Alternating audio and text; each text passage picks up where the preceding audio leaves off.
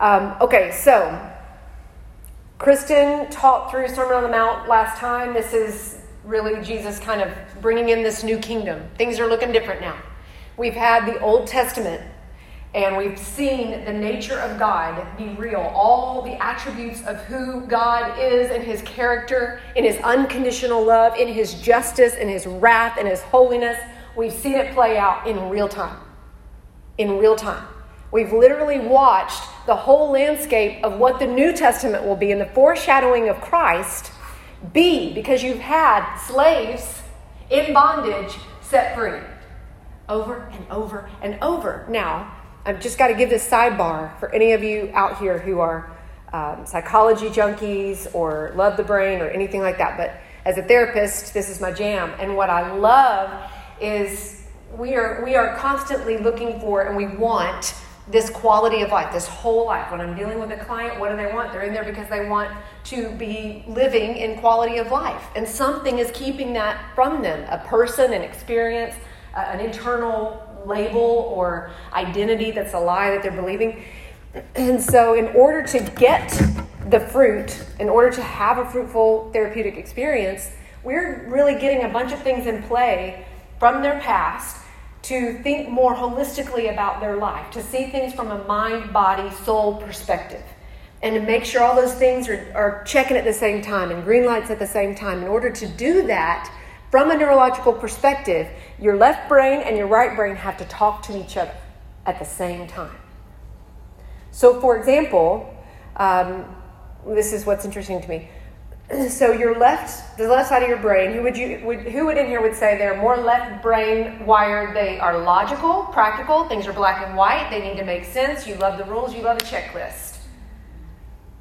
Okay, a lot, actually. Other side, writers, creatives, dreamers, visionaries. Don't you kind of all, whatever, I can go with the flow, whatever, I can see it. So look at this. So the Old Testament is just for you, right-brainers. It is this story. It is very supernatural. It is miracles and crazy encounters, and it triggers all these parts of things that are not rational. They don't make sense. How did this happen? So right-brainers are all on board with that. But then we get to the New Testament, and it's now practical and logical, and you are literally being told, here's what you do now. You have all this stuff of who God is, what do you do with it? And so what I love is because we never need to separate the Bible. It is one whole piece. So it literally allows us, when we think of it like that and we read it like that, to have a whole person experience that connects all of our body into one whole piece. It all starts to make sense, and we literally can rewire, which Romans 12:2 calls renewing our mind. We renew our mind we transform by renewing our mind. That's what that means. It means that synapses are connecting between both parts of the brain, and they're talking together, and they're making one whole belief. And it's fascinating to me that God set this up with our bodies neurologically to connect to Scripture, because what other power gives us that? Every other bit of messaging and information in the world is subjective. It's a one-dimensional view. Even all of the other religions are one-dimensional views. Christianity is the only religion that offers a God who became flesh, died, and rose again. It's the only religion in the world that offers a God who became us to connect to us because he loved us so much that he gave his life for us so that we would never doubt again that we would live forever with him. And so you see all of these parts connecting and moving, and here's Jesus showing up going, okay, you've heard about who I am, but now I'm going to show you who I am and how you, in your sinful, mortal, frail body, can connect to me in your own little subjective world where we only know what we know. We really do. We only know what we know. That's why we need other people. And here we usher in our Savior. About the age of 30, he starts to preach. And so the Sermon on the Mount is really one of his first sermons that he gives, if you want to call it that.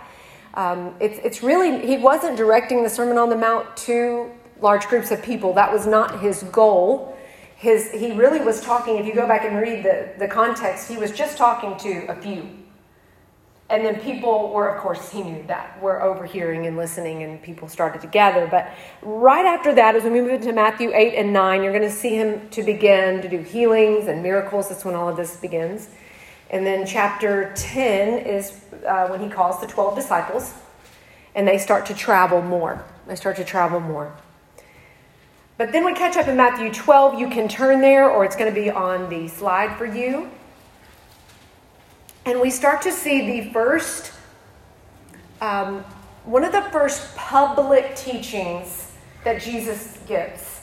And specifically, one of the first he's in the synagogue when he gives this. So he is surrounded by religious leaders. So it's the first time we see this interaction with him and the Pharisees and the religious leaders. And it gets, if you read, in there 11, 12, it gets dicey real quick.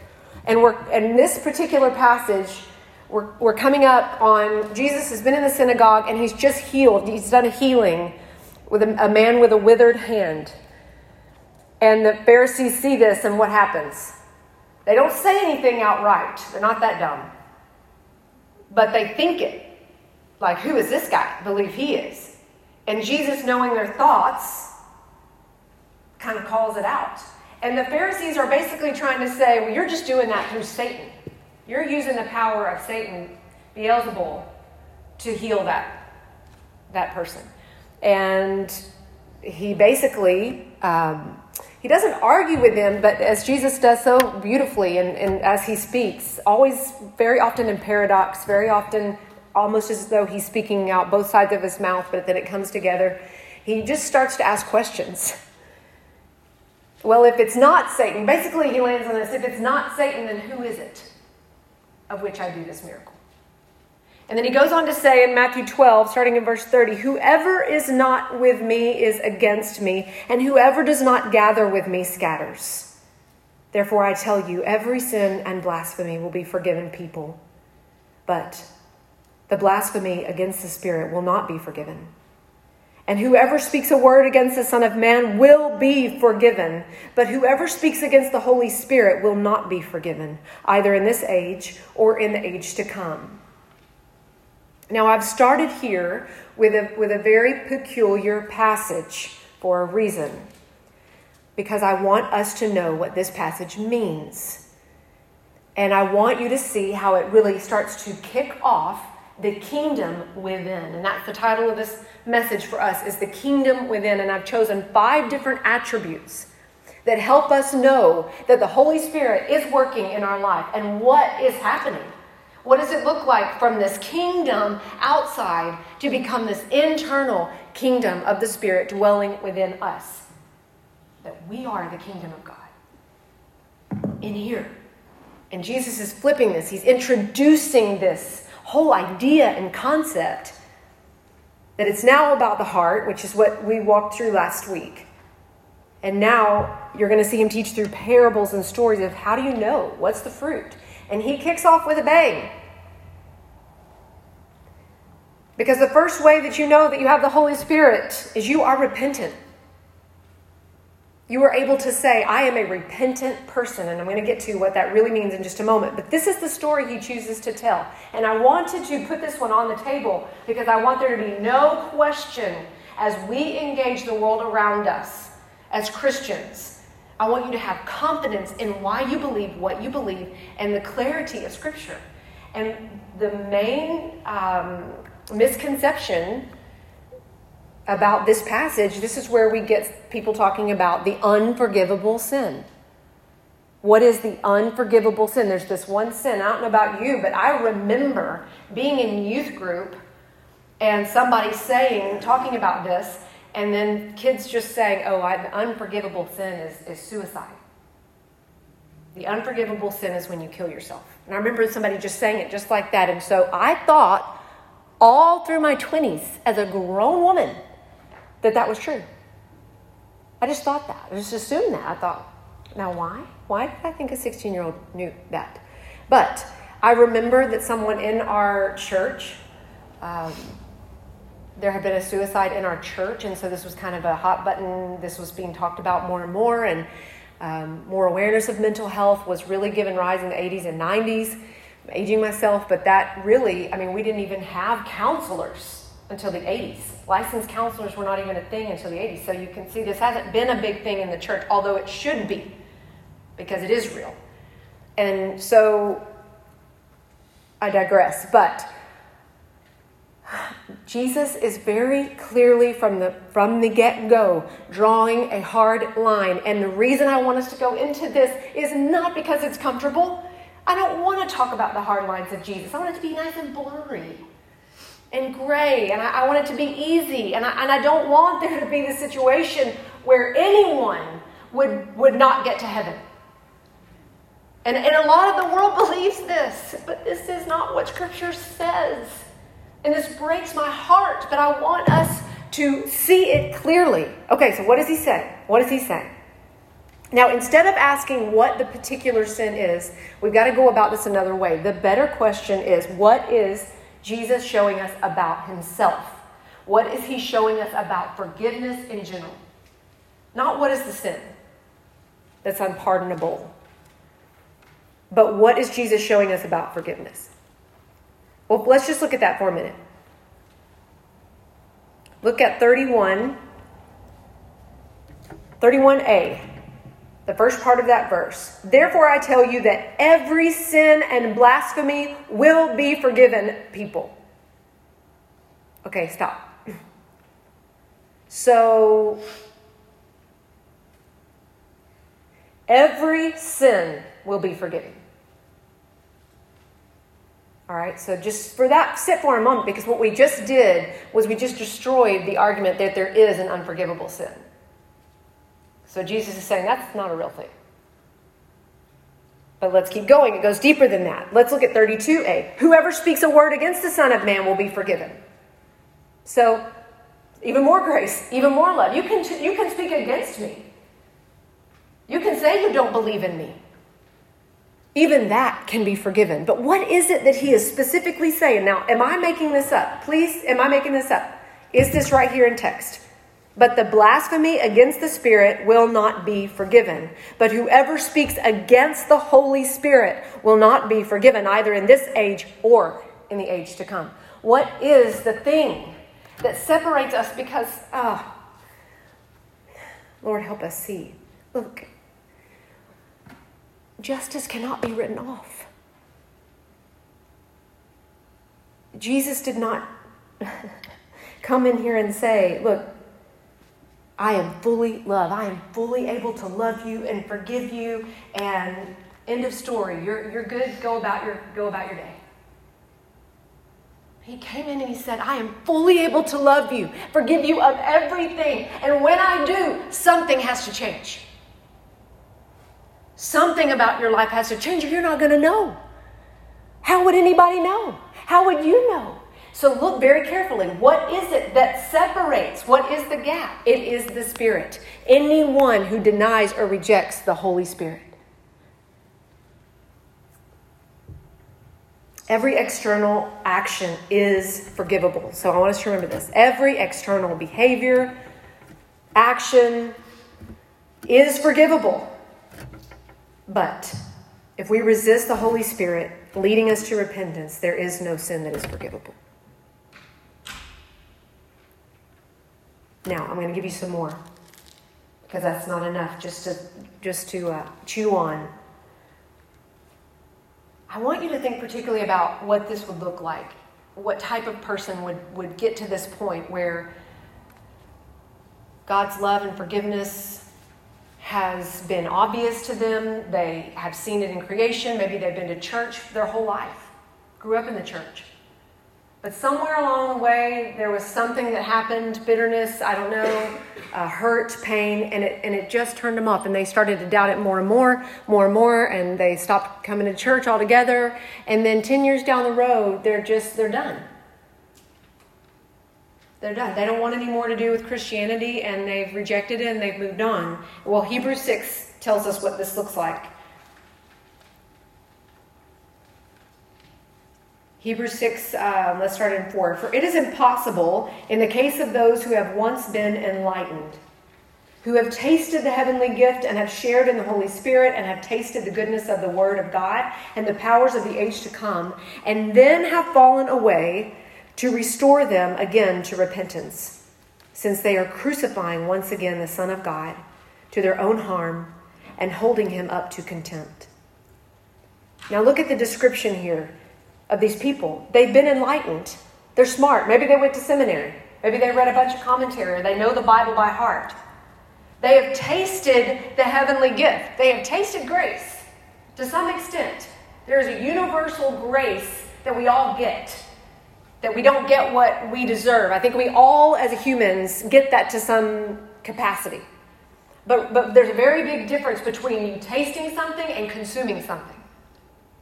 I can just taste something, but not bring it into my body. They have tasted the goodness of the Word. They have shared in the Holy Spirit. What does that mean? They've been to church. They've watched people with the Holy Spirit, and they've adapted to some of those behaviors. They do some of those things because they think that's what's going to make them right and get into heaven. So they've shared in some of that, but it's never become their spirit. And so, very first off, I just want us to know, how do we know that we are Christian? What is Jesus saying? We have repentance in our heart. We have repentance in our heart, because Isaiah 1:18 does tell us that our sins are scarlet, but they will be white as snow.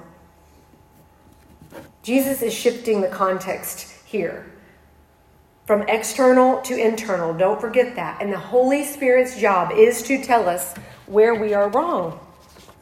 But if we resist being wrong, we refuse to be healed. And this is what Jesus is talking about.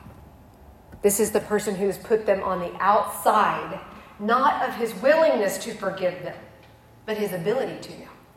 And I know that sounds contrary to what you want to hear, and even to what you hear in church. But we've got to know that justice still stands. God is just and holy and right. And this has to become real to us. Real to us. It has to matter. Things have to change in our life. There has to be a difference, because let's look at what repentance is. Acts 26:18, if you wanted to make a note there. I am sending you to open their eyes so that they may turn from darkness to light and from the power of Satan to God, that they may receive forgiveness of sins and place among those who are sanctified by faith, and a place among those who are sanctified by faith in me, so that they may turn from darkness to light and may turn from Satan to God. That's a great definition of repentance. Can we say it again? Yes. Acts 26:18. You see the actual turning. So the root of that word literally means to turn around. Something was dark, now is light. So what does that look like for us? So just ask yourself right now, how do you know that's happened for you? Do you know that's happened for you? Can you look at things in your life that were in the dark, in secret, in hiding, but they are now in the light? They are exposed. They are accountable. Okay, that's a sign of repentance right there. Can you look at the things that I have done that look more like Satan than God? Yeah. And I have turned away from some of those things. Turned away from some of those things. Does it mean that I'm not still tempted in that way to doubt God? Oh my goodness, no. All the time. Tempted, yes. But y'all, I am telling you, there is when we keep repenting, when we just keep believing that that's available to us, there is healing. There is real healing. And I will tell you that in my 30s, there were parts of me that I never thought I would break. I mean, I could not see a way forward in some of the habits of my life that were so vile. Not even the stuff I do externally, but the internal thoughts that I was having. And I'm just telling you, walking into my 40s, not anything that I have done, that I have been freed. I literally don't think those things anymore. They don't even come to my mind first. But I had to keep turning and turning and turning and bringing the dark to light and bringing the dark to light. And now let me leave you with this little bit, moving to the next point. If you are, and if you're talking to someone who is afraid or anxious that they have committed the unforgivable sin, I want you to encourage them to celebrate that anxiety. Because there is no way you can feel that without the Spirit. So if someone is worried that they have actually done that at all, they have the Spirit. Speaking to them, nudging them, drawing them. You don't feel sorry about that if you don't have the Spirit. You don't feel anxious. You don't feel worried. You don't even think about it, about the Spirit. So be encouraged by that a little bit and encourage others. And know that this is not about a sin. This is not about a one particular sin. This is a posture of the heart. This is a posture of the heart. All right, second attribute. Jump over to Matthew 16.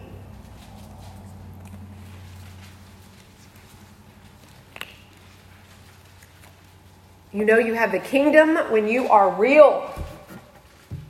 And by real, I mean authentic and honest. And just where you are at is where you're at. And you're not trying to be anything for anybody. You're not earning anybody's approval. You're not comparing your spiritual journey to anybody else's spiritual journey. You're just where you are. And you're honest about that. That is awesome. That is awesome. Look at Jesus talking about it in Matthew 16. Starting in verse 13. Now when Jesus came into the district of Caesarea Philippi, he asked his disciples, "Who do people say the Son of Man is?" And they said, "Some say John the Baptist, others say Elijah, and others Jeremiah or one of the prophets." He said to them, "But who do you say that I am?" Simon Peter replied, "You are the Christ, the Son of the living God."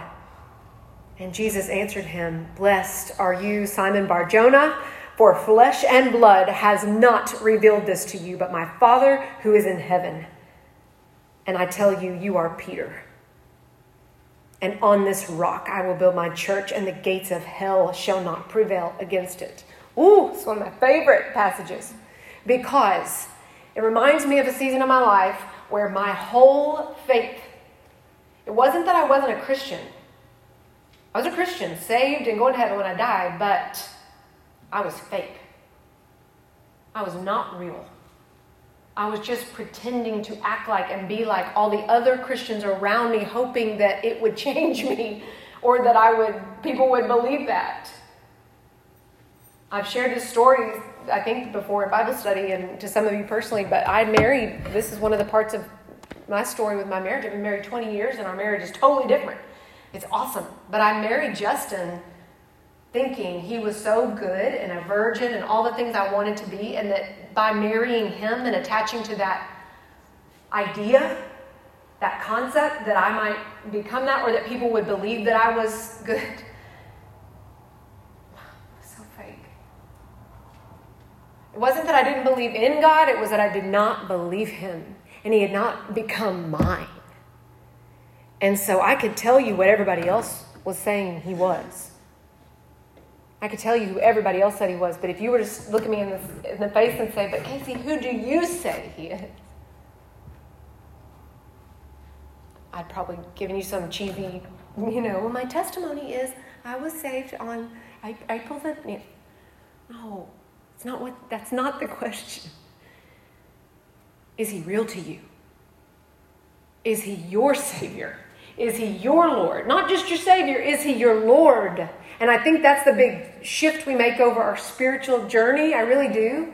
As we're working out this salvation, and we're all different, we're all at a different place, but he's our Savior. He's your Savior once and for all. That's it. Done. One time. There's your party.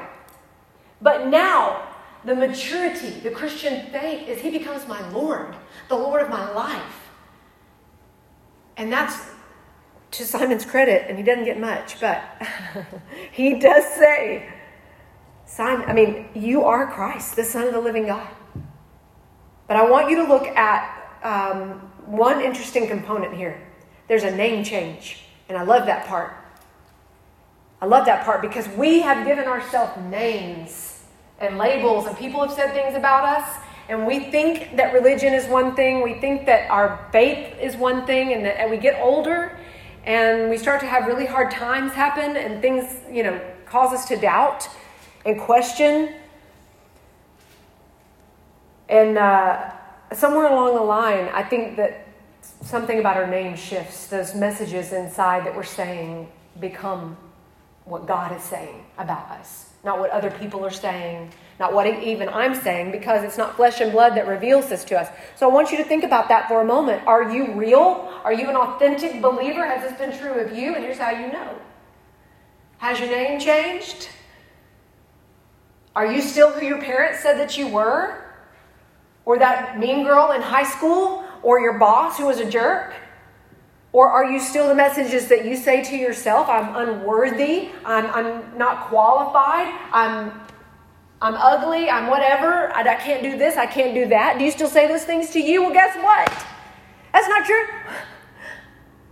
Because that's flesh and blood. And flesh and blood cannot reveal the truth to you. So if you're saying it, if somebody else is saying it, that's how you hold it up. It doesn't mean that when my friend Kristen is talking to me that she's not saying the truth, but I've got to hold her words because she's flesh and blood. And she wants me to hold it up to the truth of the light of who God is and say, is this true? Who is revealing this to me? So when you're saying, am I real? Is this a real internal reality for me? Who is revealing that reality, and how are you building on that reality? Because watch what would happen to Peter, which in the Greek is Petros, the rock.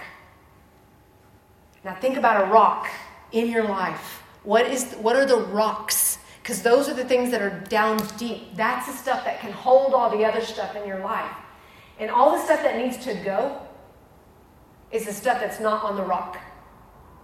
That's not built up. So in other words, if there is something in your life that you cannot build upon, it's gone.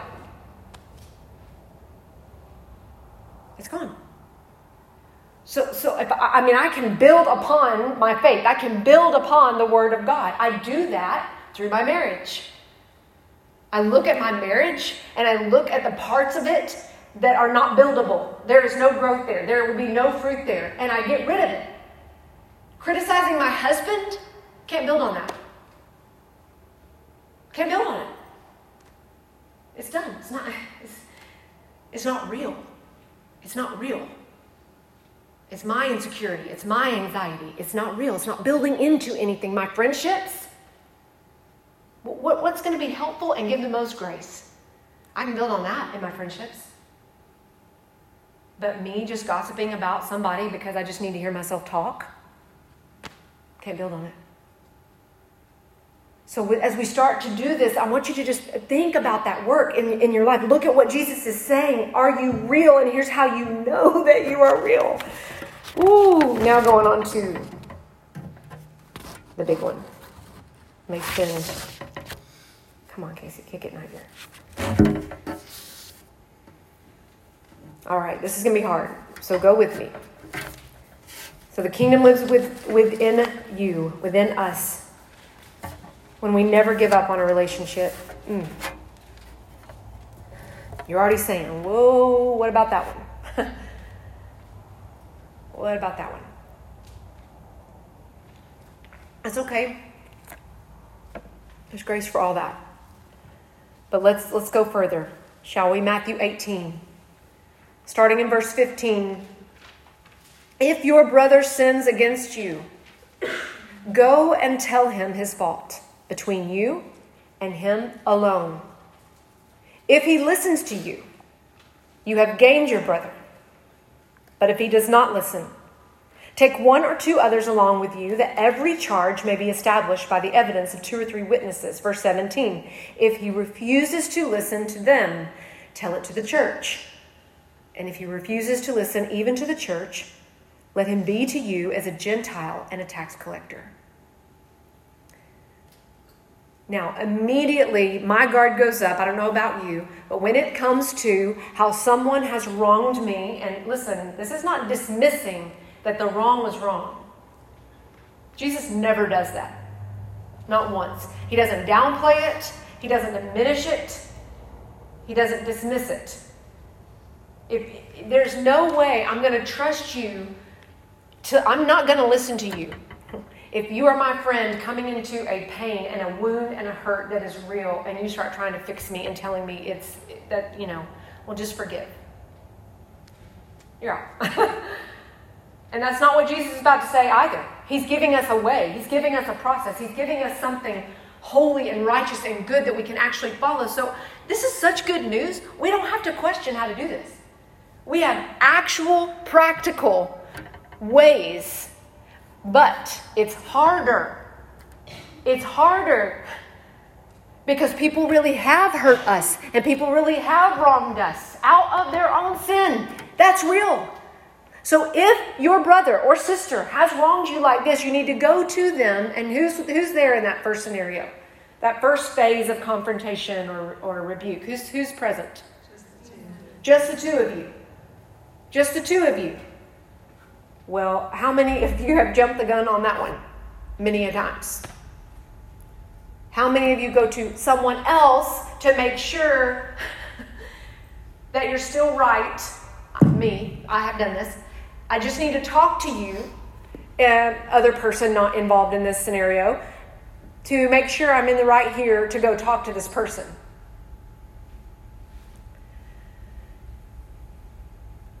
I'm all about good counsel. We need it. It's about to point to that. That's phase 2. I do that for a living. But what I'm saying is there is a way that you can trust. You can trust this way first. If you know somebody has hurt you, go to them. Go to them. Now, tell them the fault. Say it kindly. I could go on and I can't go off on this. I have a whole message on reconciliation I'd love to do, but we'll get there one day.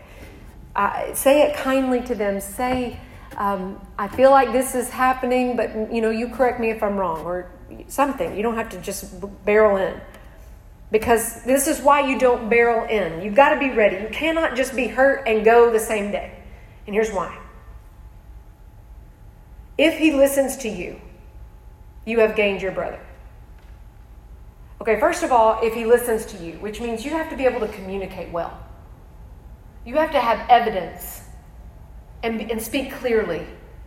You can't be relying on your emotions and your feelings to guide it. You have to be able to articulate what it is you're saying has been the wrong. And until you have that and you've chilled out, you don't need to confront. Because why? What is the whole goal and the whole purpose of this? Say it again. Thank you, Jennifer. Yes. To gain your brother.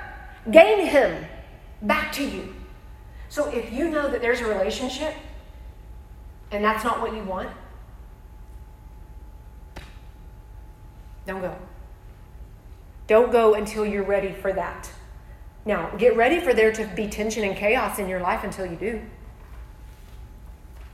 But the aim and the goal is, even the hardest of hard offenses, I am not giving up on. I'm going to go in, but my aim and my goal is to gain my brother, gain my sister. Now, here's where it gets sticky. But let's say they don't listen. So now I take one or two others along, that every charge may be established by what? What needs to be established? Back to Matthew. Y'all look back. Matthew 18 and 16. What needs to be established?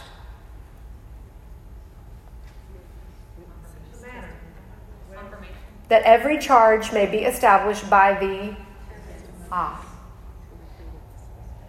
evidence.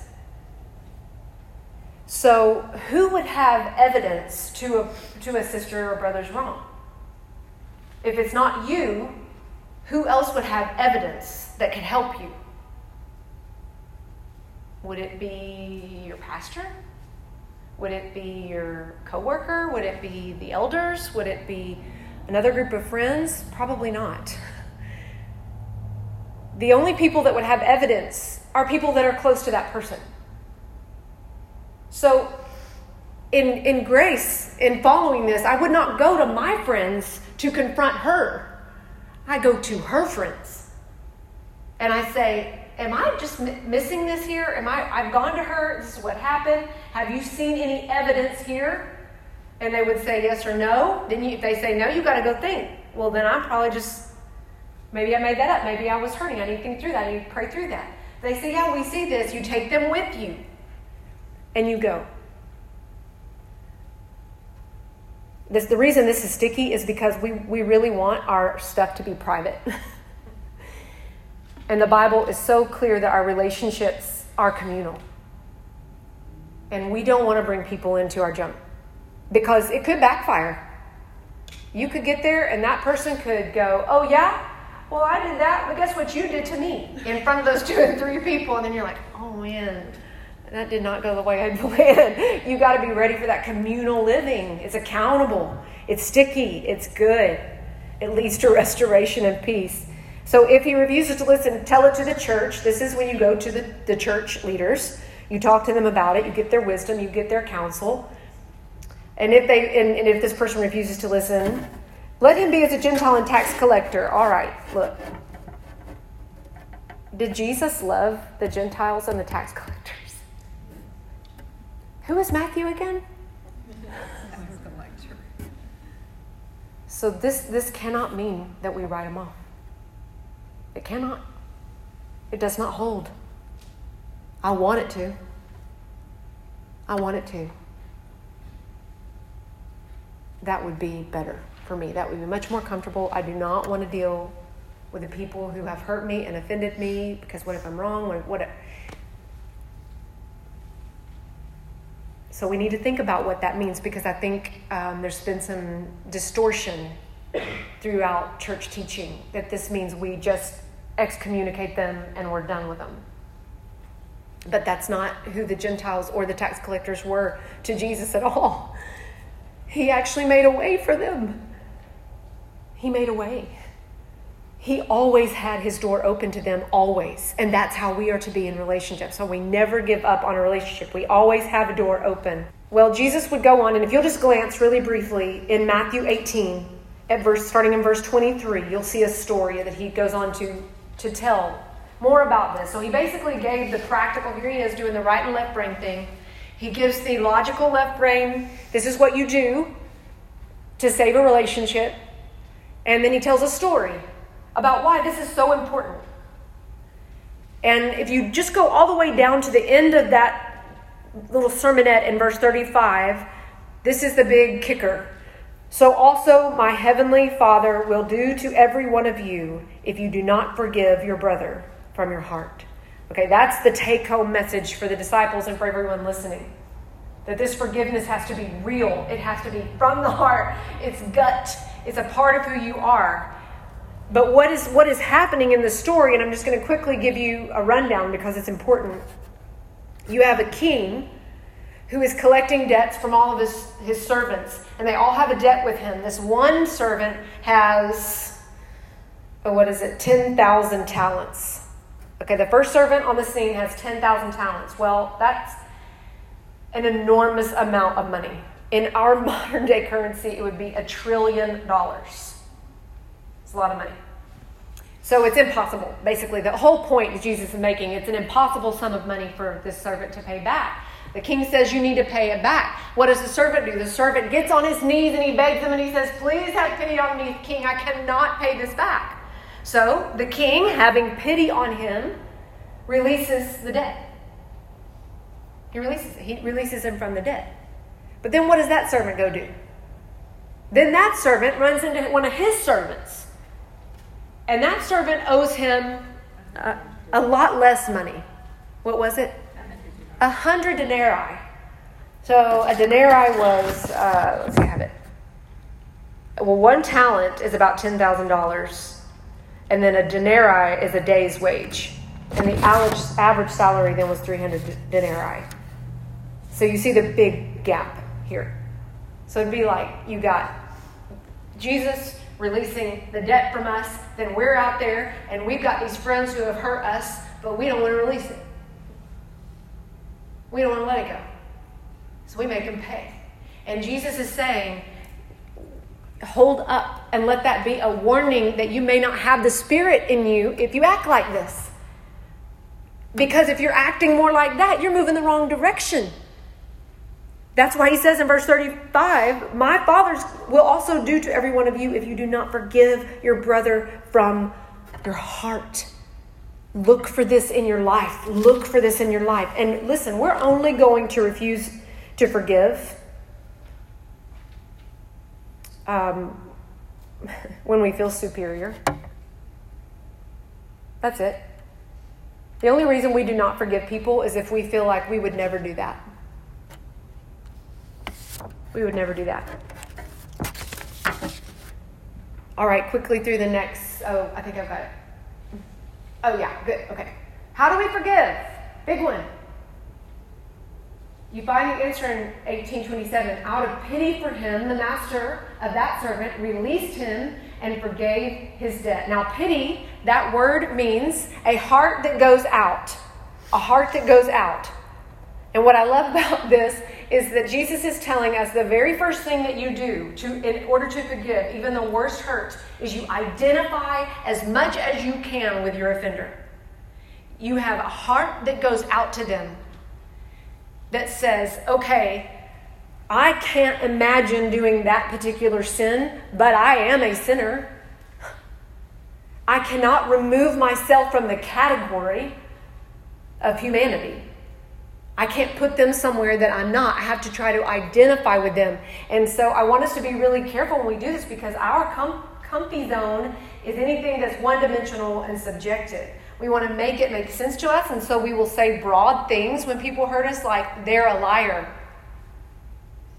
Well, they lied to you, but them being a liar, that keeps it way too out here and not enough right here where you can identify.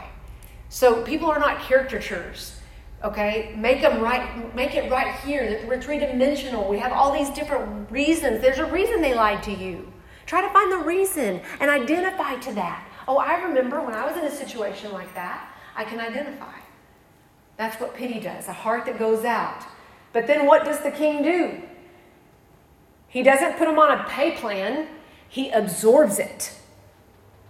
Now look, there's a loss. Do you understand the forgiveness? Someone loses.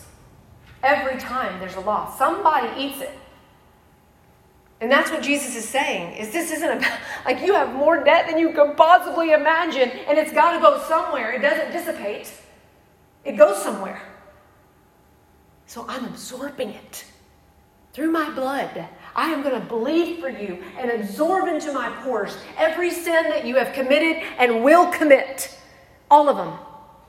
Done. I have taken it on myself. It didn't go away. And then the third one, absolve the requirements. This is the hard one. This is that action statement. Because we can do those two in our heart.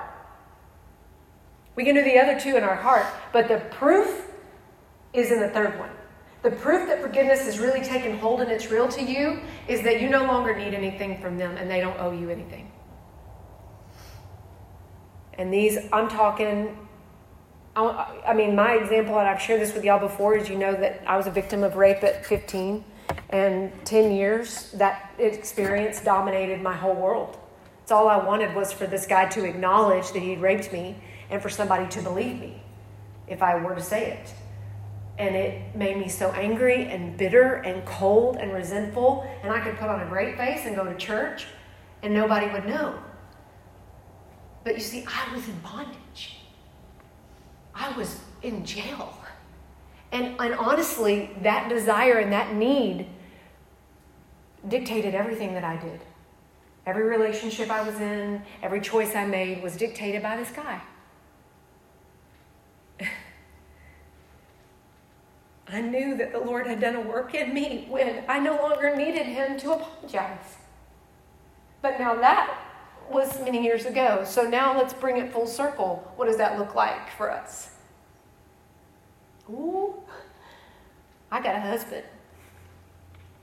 And he does not fit in my pretty box. My kids don't fit in my box. I have a lot of standards and expectations and requirements I would like them to please meet, and they don't. And what am I going to do? Am I going to absorb it? Am I going to take their debt onto myself? Or am I going to make them pay? You see, it's these little tiny things with our spouse, in our friendships. And I'll quickly move on.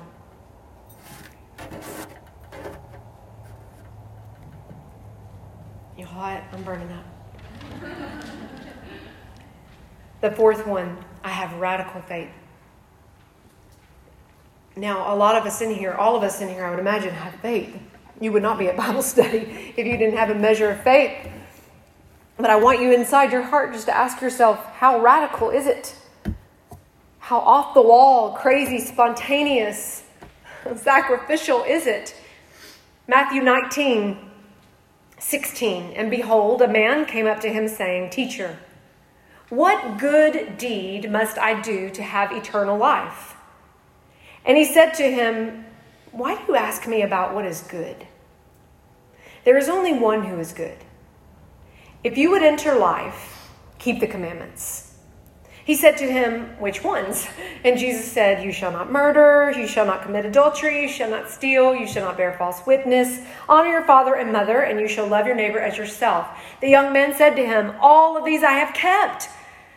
What do I still lack? Jesus said to him, If you would be perfect, go and sell what you possess and give to the poor, and you will have treasure in heaven. And come and follow me. And when the young man heard this, he went away sorrowful, for he had great possessions. Jesus said to his disciples, Truly I say to you, only with difficulty will a rich person enter the kingdom of heaven. Again, I tell you, it is easier for a camel to go through the eye of a needle than for a rich person to enter the kingdom of God. When the disciples heard this, they were greatly astonished, and they said, Well, who then can be saved? But Jesus looked at them and he said, With man, this is impossible. But with God, all things are possible. Now, what's happening here? This is not just a story. We've actually made it out to be a story about money. And it is about money to some extent. Jesus is very clear that people with a lot of money are going to have a hard time getting into heaven. Why? Why is that harder for people with a lot of money? They're comfortable. Is that what you said, Jason? Yes, bingo. They feel self-sufficient. They pretty much have everything that they need. There's not a lot of need, not a lot of lack there. He's literally saying people with great wealth, it's impossible. But he's saying more than that. He's saying more. It's not just impossible because look at this. Because we have someone with great wealth who's actually intrigued. So here's the thing about the rich young ruler. He gets a bad rap by some pastors, but that's not necessarily the case. This story is told over again in Mark chapter 10. And in that version of Mark actually says that Jesus saw the rich young ruler and he loved him. I love this. He loved him. It doesn't say that very often. Jesus loves, but then when you pick out these people that Jesus really looks at and loves, we should take note of that. It leads me to wonder if the rich young ruler was not this horrible person that was just, unwilling to deny his wealth. I think he was born into money, and I think he probably handled his money well. Because why do I think that? I mean, some people crush people in their power and their money. I don't think he did that.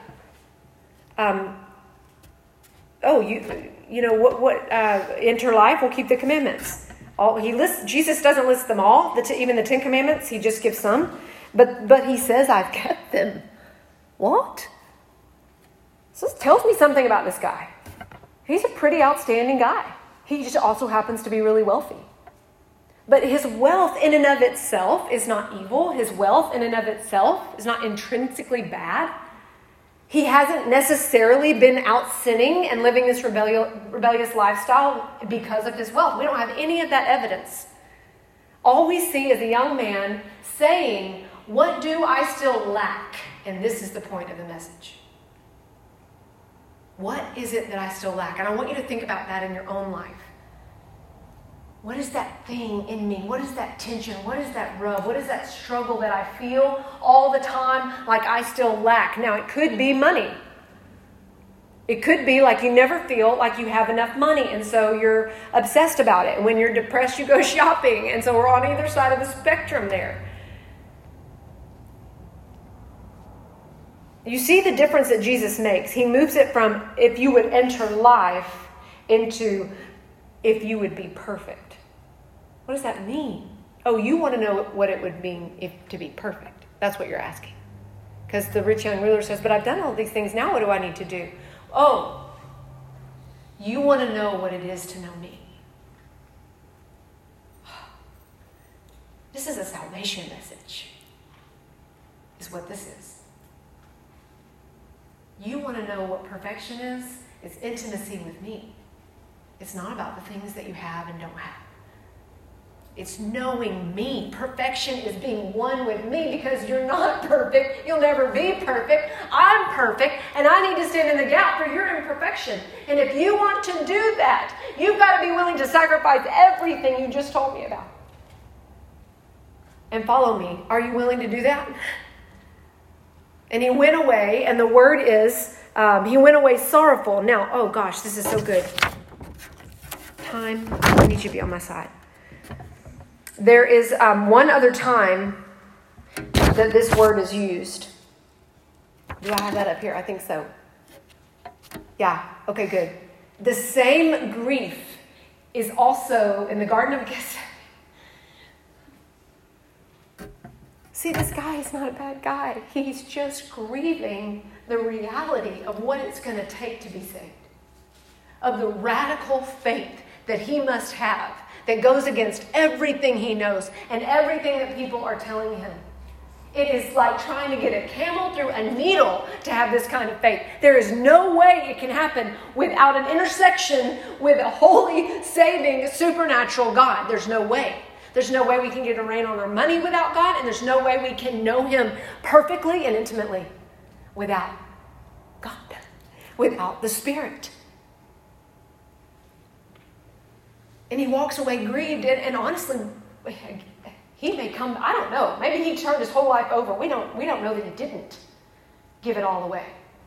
But the moral of the story and what Jesus is saying is, it's not enough to just repent. That's the life part. You want life? Repent of your sin and do the thing that you know to do. That's what he was doing. There's more. Jesus is saying, you can have faith and get into heaven. You can go to church. You go to heaven. Don't worry about it. Don't doubt it. But do you want more? You want more of me? You want more goodness? You want more power? You want more authority over the sin in your life? I've got that for you. But it's going to not be enough just to repent. You're going to have to change the way you relate to even your good things. And this is where the 1-2 punch is. This is where the radical faith is, because money is not inherently bad. Our cell phones are not inherently bad. Clothes and nice cars are not inherently bad. Going to church is not inherently bad. Serving in ministry, those are good things. But they can become something that we cling to as deeply. Listen to this. They can become something that we cling to as deeply and real and true as Jesus clung to his Father in the Garden of Gethsemane. See, the ruler is looking at money this way. He's grieving in the same way. It is not about the money. It is about the loss of everything he holds dear. And Jesus held God dear. It was his identity and his center and his security. And he would hang on a cross, and he asked to be let go of it. He asked to be, please, Lord, if this cup can pass from me, please. That's the grief that he felt. And that's the grief this man felt. And that's the grief we should feel about the things that have become our center and our world. And we obsess about them. And we need them. And they have become evil.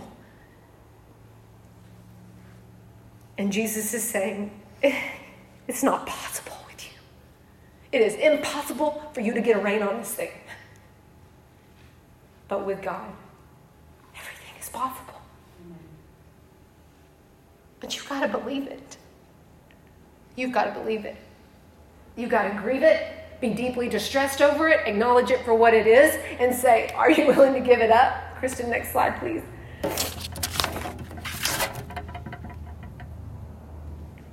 Jesus is asking us in this radical faith of the kingdom to live like him, to give until it's a sacrifice. So if you are tithing to church, that is awesome. But if that number is not hurting you, it's not radical faith. It's faith. It's not radical. So there's no number, there's no tenth. That's not a thing. That you don't have to give a tenth of your income. But this is all Jesus is asking you. With your kids, with your spouse, at work, the way that you work. Come on now. When we show up to work, are we doing this? Are we just getting through our day? Just surviving? Just doing the mediocre average baseline?